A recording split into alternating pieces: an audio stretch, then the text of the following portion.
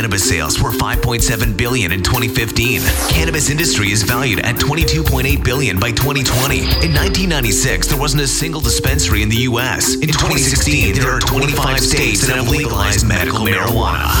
Welcome to the Cannabis Business Minds podcast, where you gain insight from business leaders in the cannabis industry to help take your business to the next level.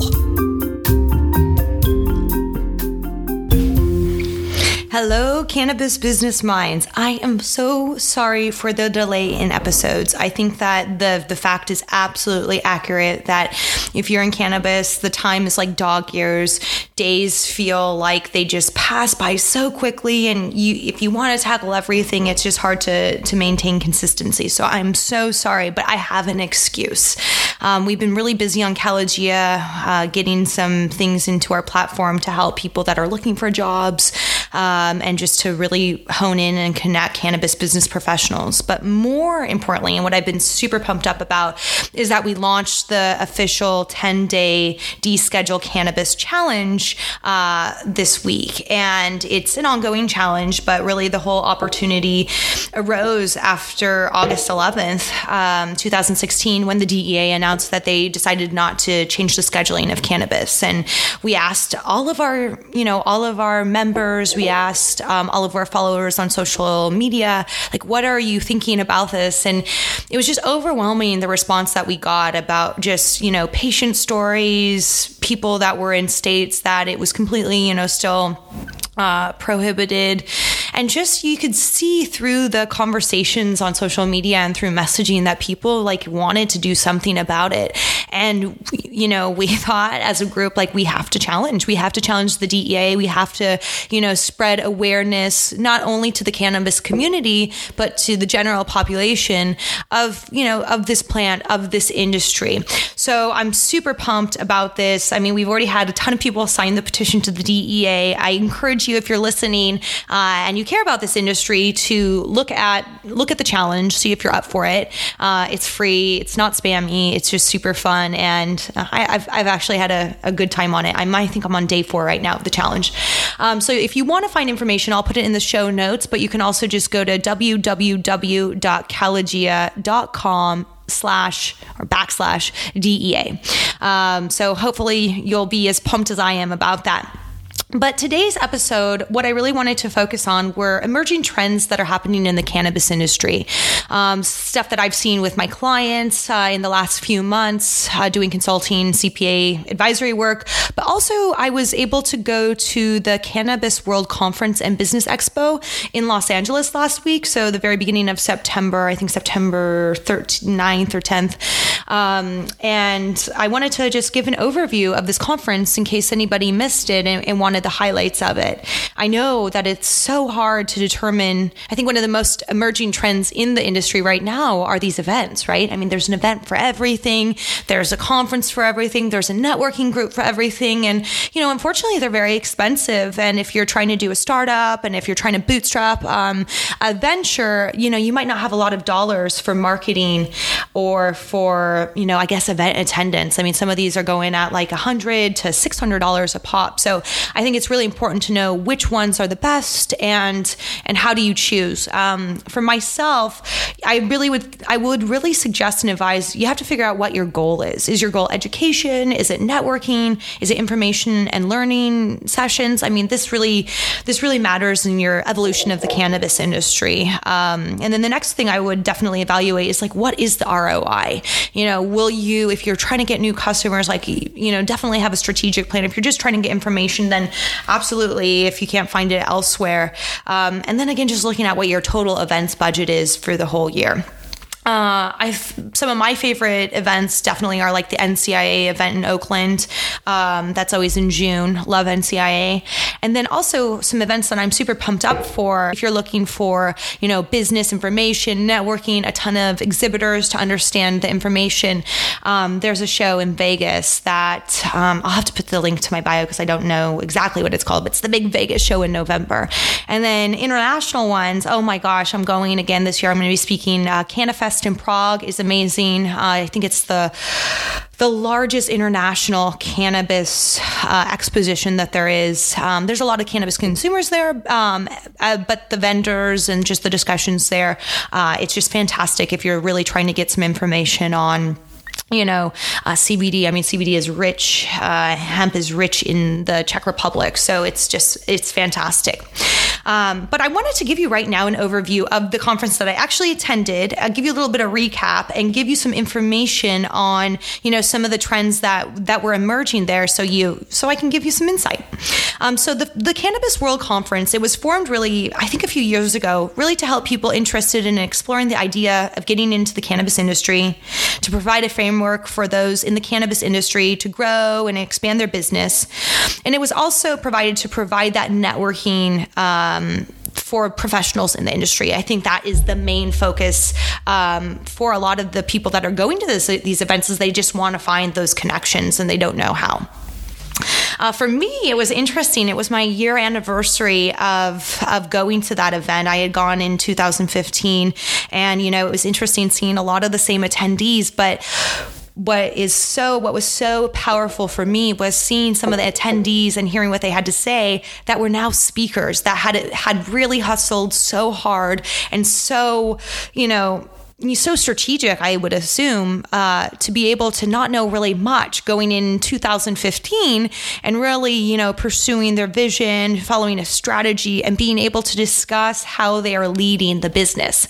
I think this is evidence to how young this industry is, how nimble it is, and how you can definitely make a mark in it. So I think that was definitely one of the most impressive aspects of it. What else did I really like about it? I loved that there was some great info sessions on diversity, on investing, and really kind of just the evolution of certain technologies. The main keynote speaker was Montel Williams, and we'll exert a little clip of him speaking. Montel Williams, he's a patient and has actually used medical cannabis for, I think, almost 20 plus years because he has MS. And to hear his story and to hear his fight and to hear, his actual challenge to this new cannabis professional of, you need to really remember why we're all here. And this is first and foremost a plant that is serving medicinal. I think that's very, very fascinating. And I'm still suffering today from my opioid use 16 years ago. But I was blessed. I had one of my doctors, who was really the one that actually diagnosed me after I went and saw the clown that I wanted to smoke. I went to Harvard, saw one of the best doctors in this country. That was Dr. Oleg. He was the second man in charge at Harvard at the time. But Dr. Oleg was the only one that said to me, listen to me, Montel, I'm going to put you on this medication. You got to stop this opioid side. Honestly, the complaints that you're making is because you're taking too much. I heard about this. You didn't hear it from me. But I know some people who have, in your position, that are using marijuana. And they're achieving some similar results in pain cessation. It won't make it go away, but it might help. Thought about it. I did 22 years in the military, folks. I got tested every 7 months. I held the highest clearances this country has to offer. I was a special duty intelligence officer. I studied Russian. I was part of the Russian bear attack. Held our highest clearances. Yeah. They tested us for drugs almost every 5 months, before and post deployment. I didn't touch a drug for 22 years. Started in the television industry, I might have dabbled once. I got a party and there's 5 other celebrities sitting there.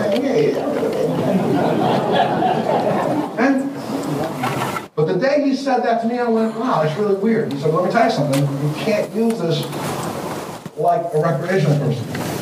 I understand, the little research I've done, you need to really make sure you saturate your fatty tissue with cannabinoids. And back then, this is 2000. We had just realized that there was something called CBD that our federal government had funded, by the way, but let's get on that later. We had CBD, we had THC. People were saying, well, you know what, you need to do more of this and more of that. Nobody really knew. But what I did start doing back in 2000 is I started consuming somewhere between 200 to 400 milligrams of cannabinoids a day. Every day. Right now, there are times that I can consume up to 600 milligrams in a day and walk in here and do a speech. I've already consumed probably about 150, 200, maybe 220 this month. I won't need a note at all. And why? Because the truth of the matter is, when you look at cannabinoids and we understand what this is about, this is truly, folks, a medication. So I'm so happy and blessed to be here talking to people who are soon to be.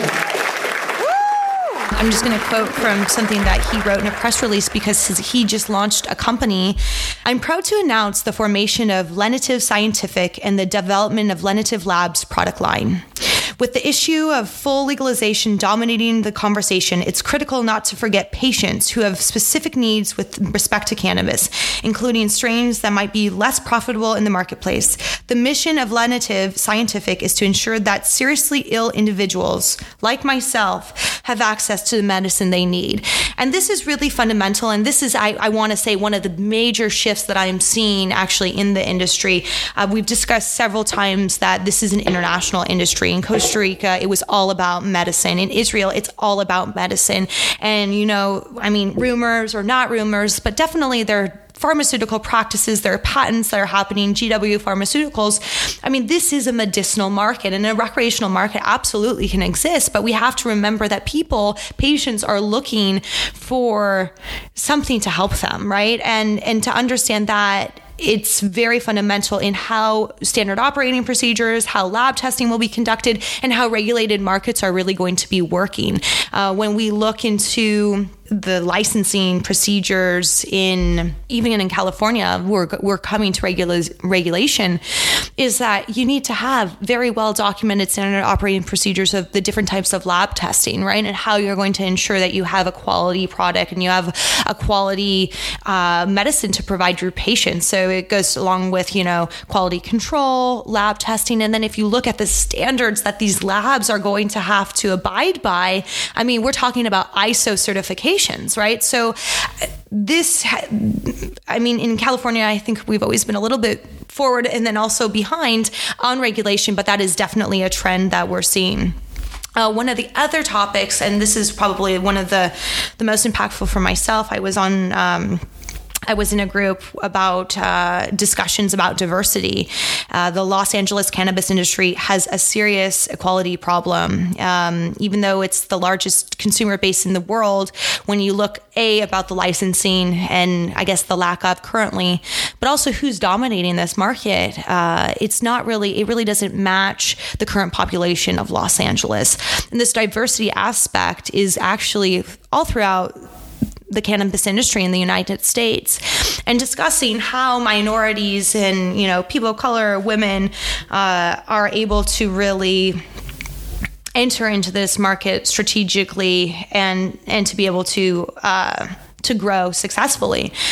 And really the solutions from the panel, it was more of an open conversation, is just really you need to continue to fight. You need to continue to be strategic and gather together in power of numbers and really challenge the status quo. Because as I mentioned, this industry still is very nimble, and to enable minorities to be part of that, because so many minorities have gone to jail for cannabis, it's only just and fair. The city of Oakland has a fantastic requirement while they are applying for licensing. In my opinion, it's fantastic to allow for those that have been incarcerated to be able to apply and actually have incarcerated for cannabis to actually have an ability to apply for the license. So definitely, now in this industry, beyond just, how can you produce the best yields? Like, how can we make money? How can we invest? There's certain topics that are coming to the table that are really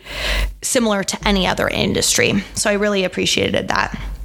And then another fascinating panel was the supercharge of branding.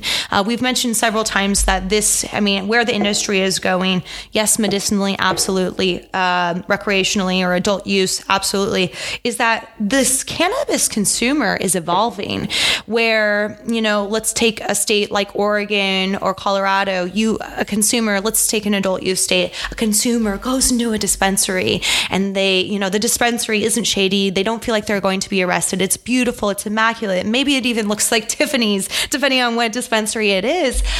But the point is they're going in, they're feeling okay about it, and they're having a shopping experience. And when you have that shopping experience, the first thing that somebody wants to do is they want to look at branding, and they want to identify like, oh, I love that Bloom. I'm just thinking, because I've been using the Bloom pen. Oh, I love that Bloom pen. Or I really love that farm in Southern Oregon. And they identify with that. And so this concept of branding, albeit it's very difficult in the cannabis industry, because if you are a cannabis operator and, spending a ton of money in marketing, you really can't deduct that per 280E. But notwithstanding, let's forget that this is truly evolving, where, we talked about it, I think in episode 4 with Granny Smith Organics, is that you really need to understand who your target market is and then brand and cater towards them, similar to any other industry. So if you haven't thought about that, and if you're already a cannabis operator, I'd highly suggest really understanding not why your brand, and this could be actually any type of business, myself included, why your brand is better, but why is your brand unique? And how can you cater and provide strategic innovation to those cannabis consumers or your customers, whoever they might be, if you're ancillary, that's going to set you apart, right? I think that because this industry is so exciting and so new, everybody wants to get into it, and that's great. But as we see, and I'm going to segue into this, actually it segues perfectly, is that there is a market cap, right? And just like any natural growth progression of any type of industry, how does one company become bigger? With investing capital, okay, for sure. But what type of capital is that? And this is actually a huge trend that's evolving right now, are mergers and acquisitions, right? If I'm doing something so amazing right now, but I only have, limited resources to match or to meet a certain whatever geography, customer base, etc., and I don't necessarily have the cash to do anything beyond that, one of the trends we're definitely seeing are mergers and acquisitions. I think it's a fantastic trend. It, unfortunately, studies have shown, not through this industry, but other industries, that, you have to do a merger and acquisition absolutely correctly. And I'm not talking about the accounting here. I'm talking about the vision and the strategy. And, you ultimately have these two very different companies if you're doing a merger or an acquisition, right? Companies, founders, egos, processes, roles, that you really have to integrate those very tactfully to be successful. But that's definitely a trend that we're seeing in the industry. And one of the other things that we're seeing, just talking about investment. So for myself, I've been, definitely looking at a lot of due diligences for clients, but then also on the other hand, I've been working with a lot of clients trying to raise money, right, for investment.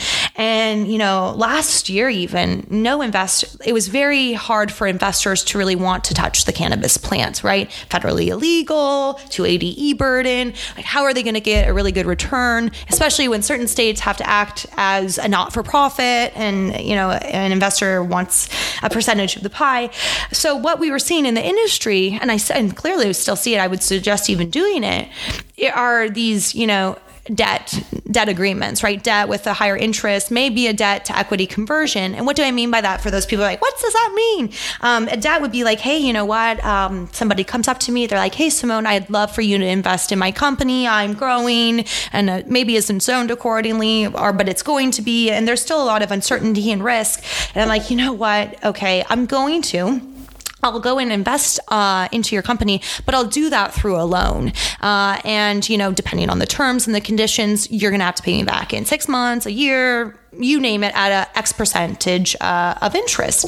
And from an investor, that is much more safe because, let's say that company that they were investing in were to go under, hopefully not, but go under, right? Well, they would be, because if you think about their balance sheet, debt gets paid off first, right? If somebody has to go through bankruptcy, they have to go, or a company, has to dissolve, they have to look at what are their most current and, their current debts that they're required to pay. And through a loan at a higher interest rate, that investor would probably have a better bet of recouping their funds. But what's interesting now is that there are several there are several agreements, and actually they were discussing this at Viridian Capital based in New York about how now investors are much more likely to want some equity, and that's a very intriguing observation to know that, again, this industry is definitely gaining much more mass and mainstream support than it traditionally was. Then I wanted to talk to you. So those were like the main highlights of the Cannabis Expo for myself. Again, it was great networking opportunities for me.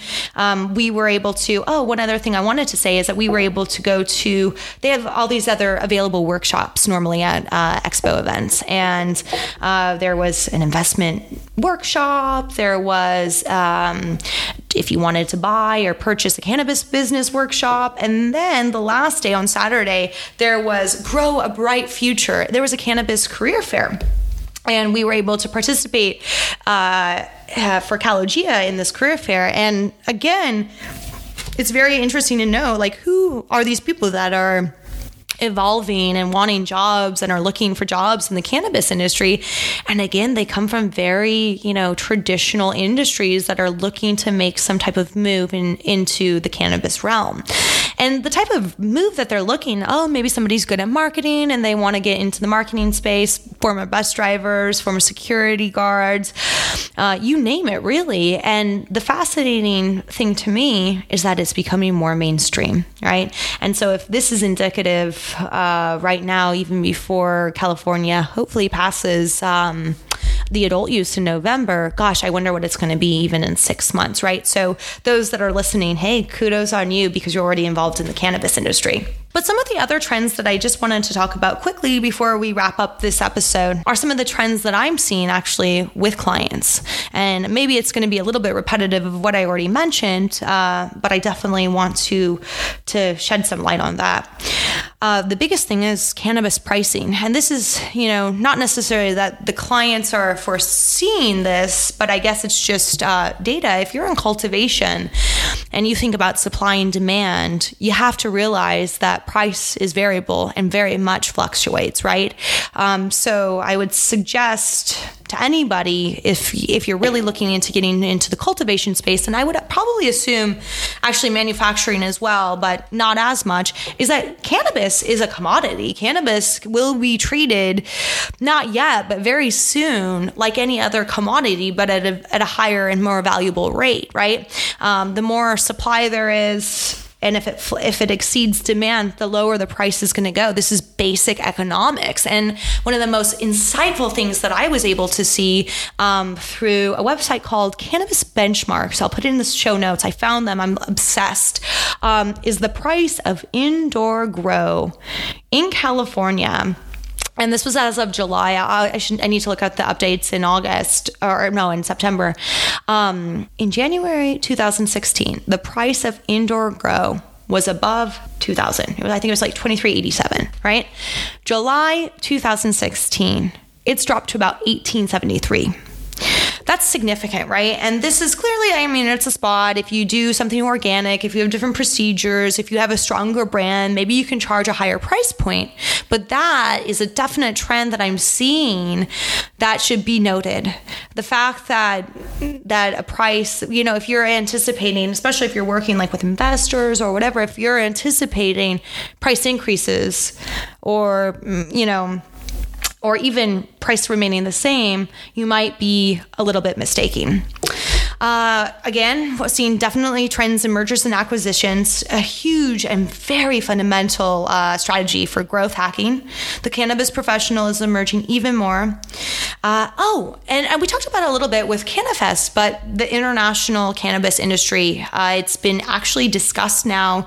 It was one of the panel sessions in the Career Expo, which was fantastic, and just discussing not only the opportunities, but that there is a demand. It's much more beyond just the United States.